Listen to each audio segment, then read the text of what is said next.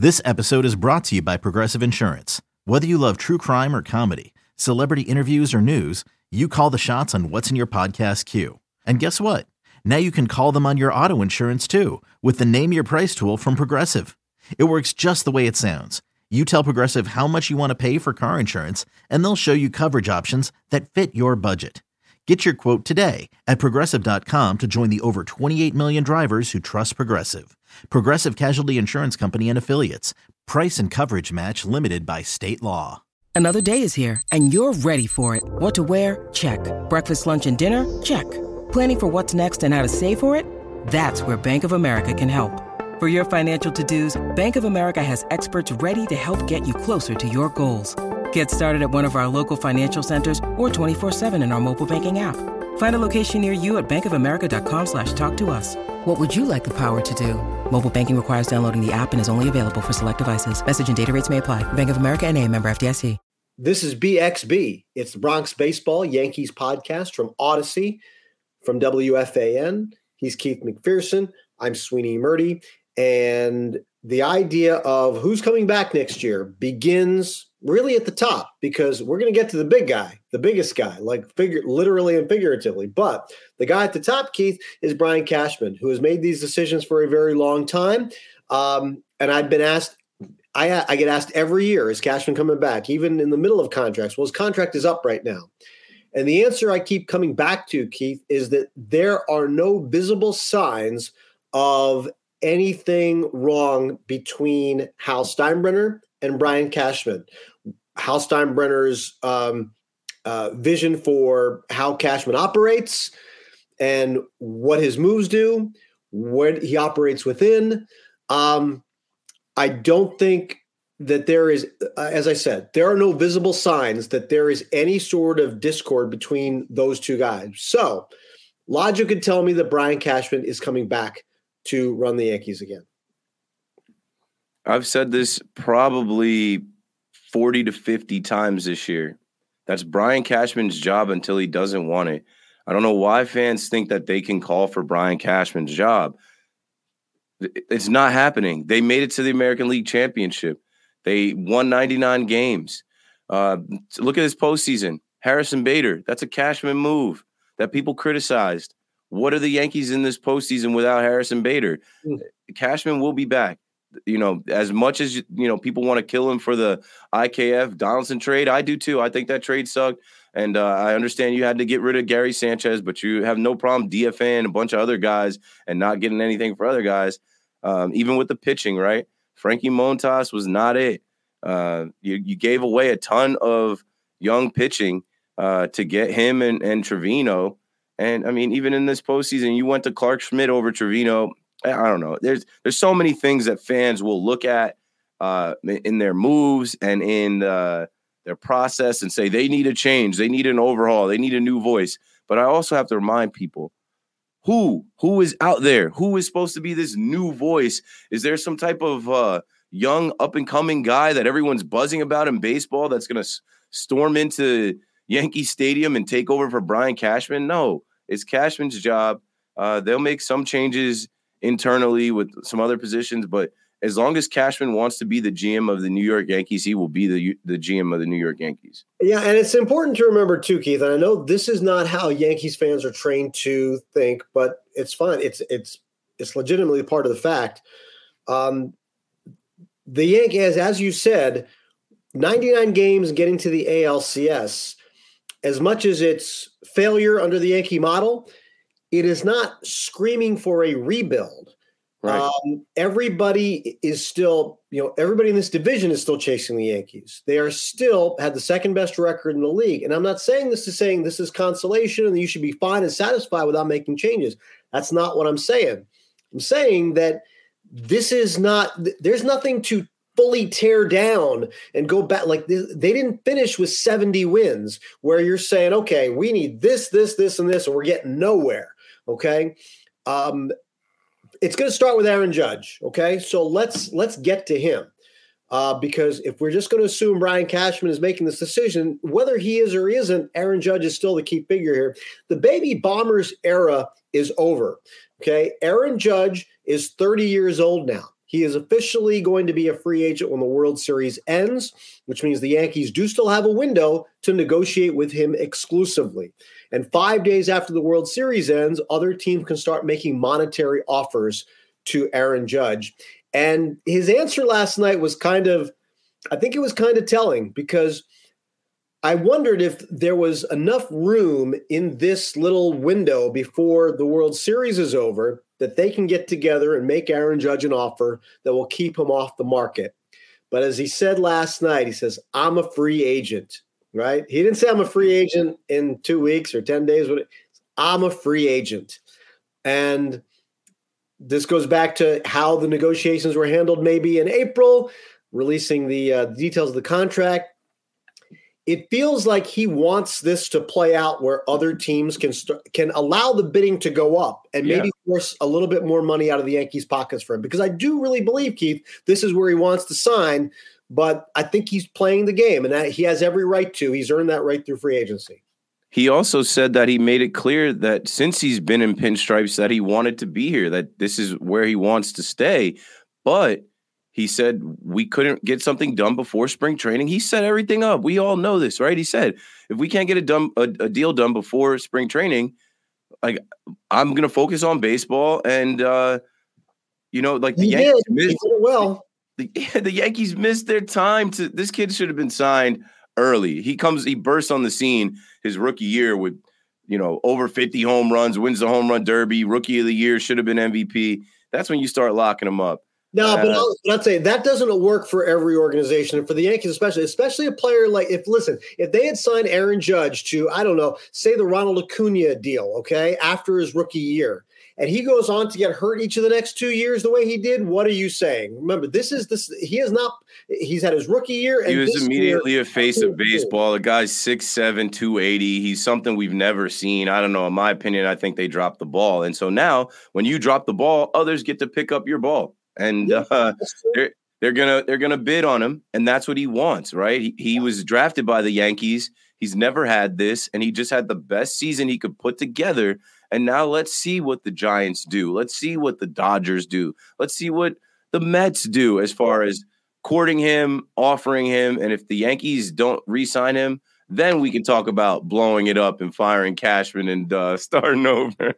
Okay, so this is an important point when you talk about what are the Mets going to do, what are the Dodgers going to do. One of the things that Hal Steinbrenner has stuck to over the course of the last 15 or so years is still having, the highest payroll. And even though there is some thought that it could go even higher because the Yankees could afford it, spending more than the other teams and kind of towing that line seems to be where the Yankees operate. Well, if you look at total payrolls, and these are figures from Spotrac.com, and it includes not just the 26-man roster, but includes 40-man payroll and the extra payments the teams have to make.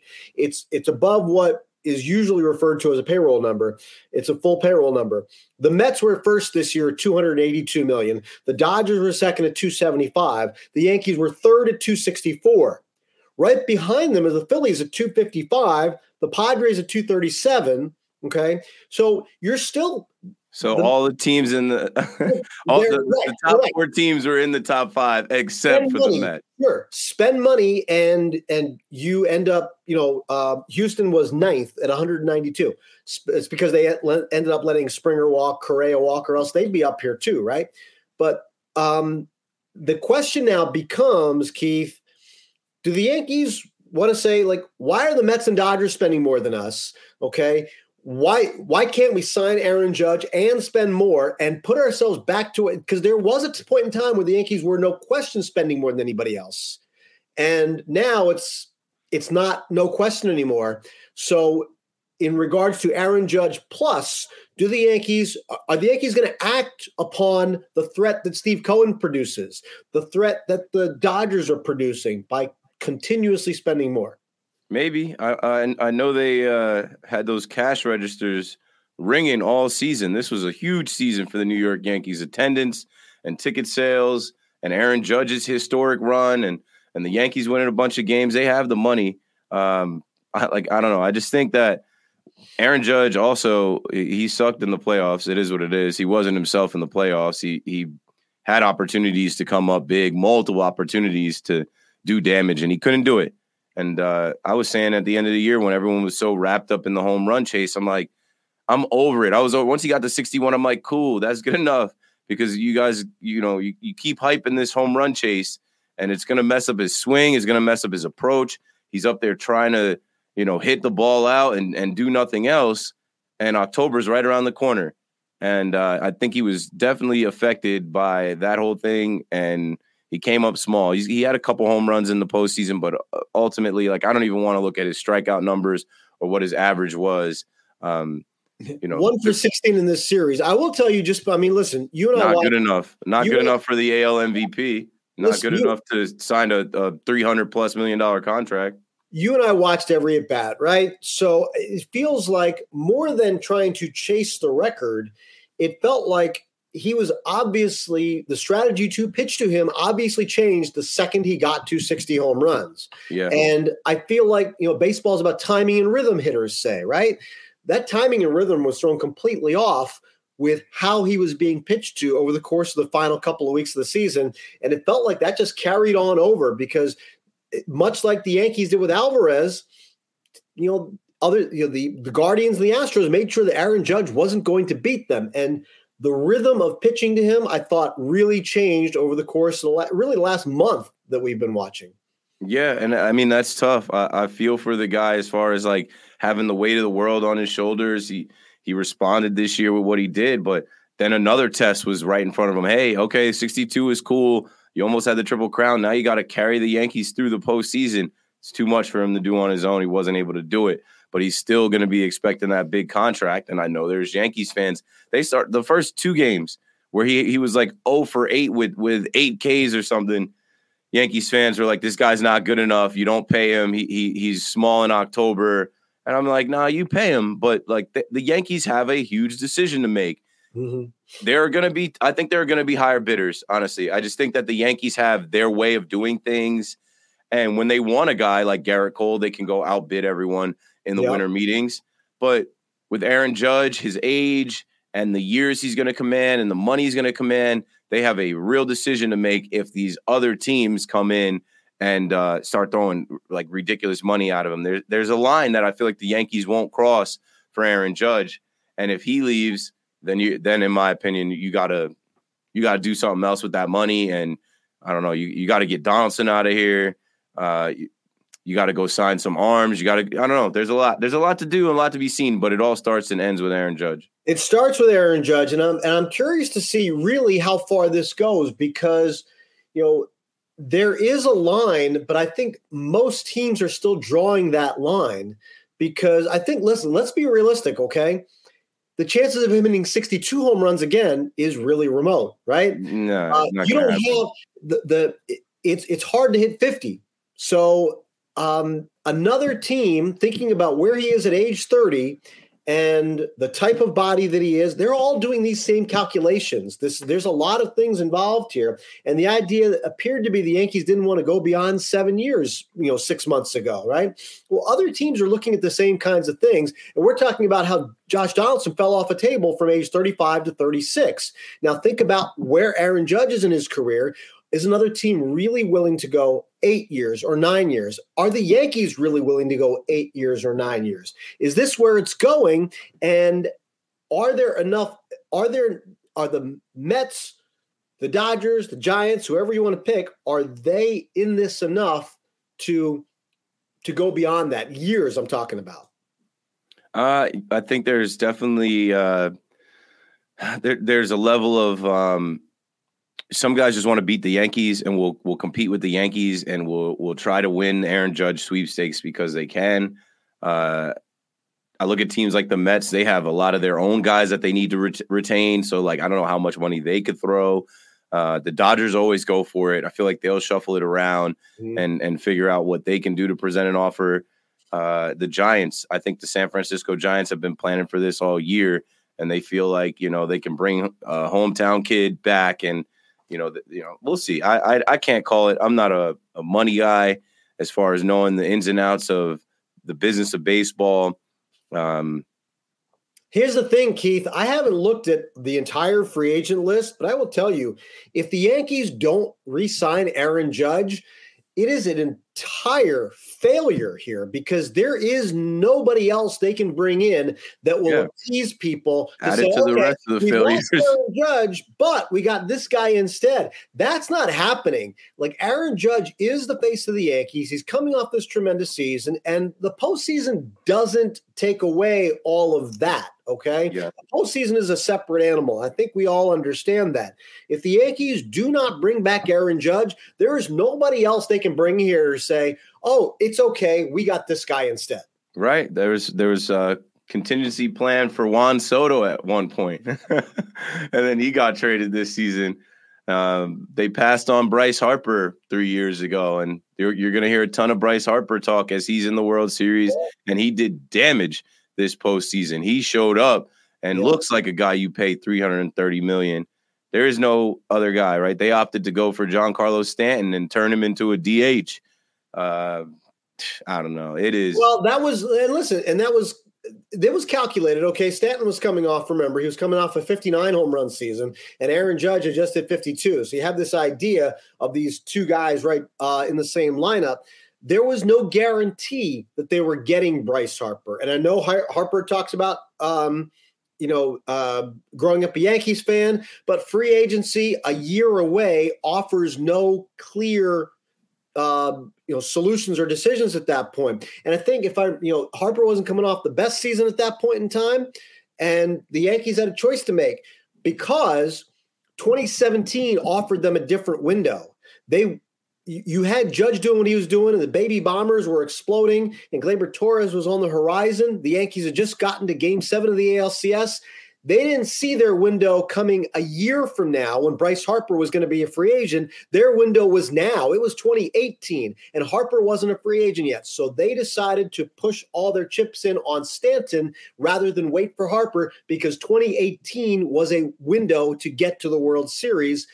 Listen, we all know how this has turned out, but that was the decision process at the time. Why wait another year when this year is coming now and has the ability? You have the ability to push forward. Sure, they pushed their chips all in, and as we're talking about windows, I fear that this window is over. I feel like 2017 they were ahead of schedule, got to Game 7 of the ALCS, and you fast forward 5 seasons, and you're getting swept out of the ALCS at home with a few of those same guys that were there in 2017 and 19 when you took it to Game 6. Something has to change. I don't know. I think the Yankees have it right in front of them. What do you have to do to beat the Houston Astros?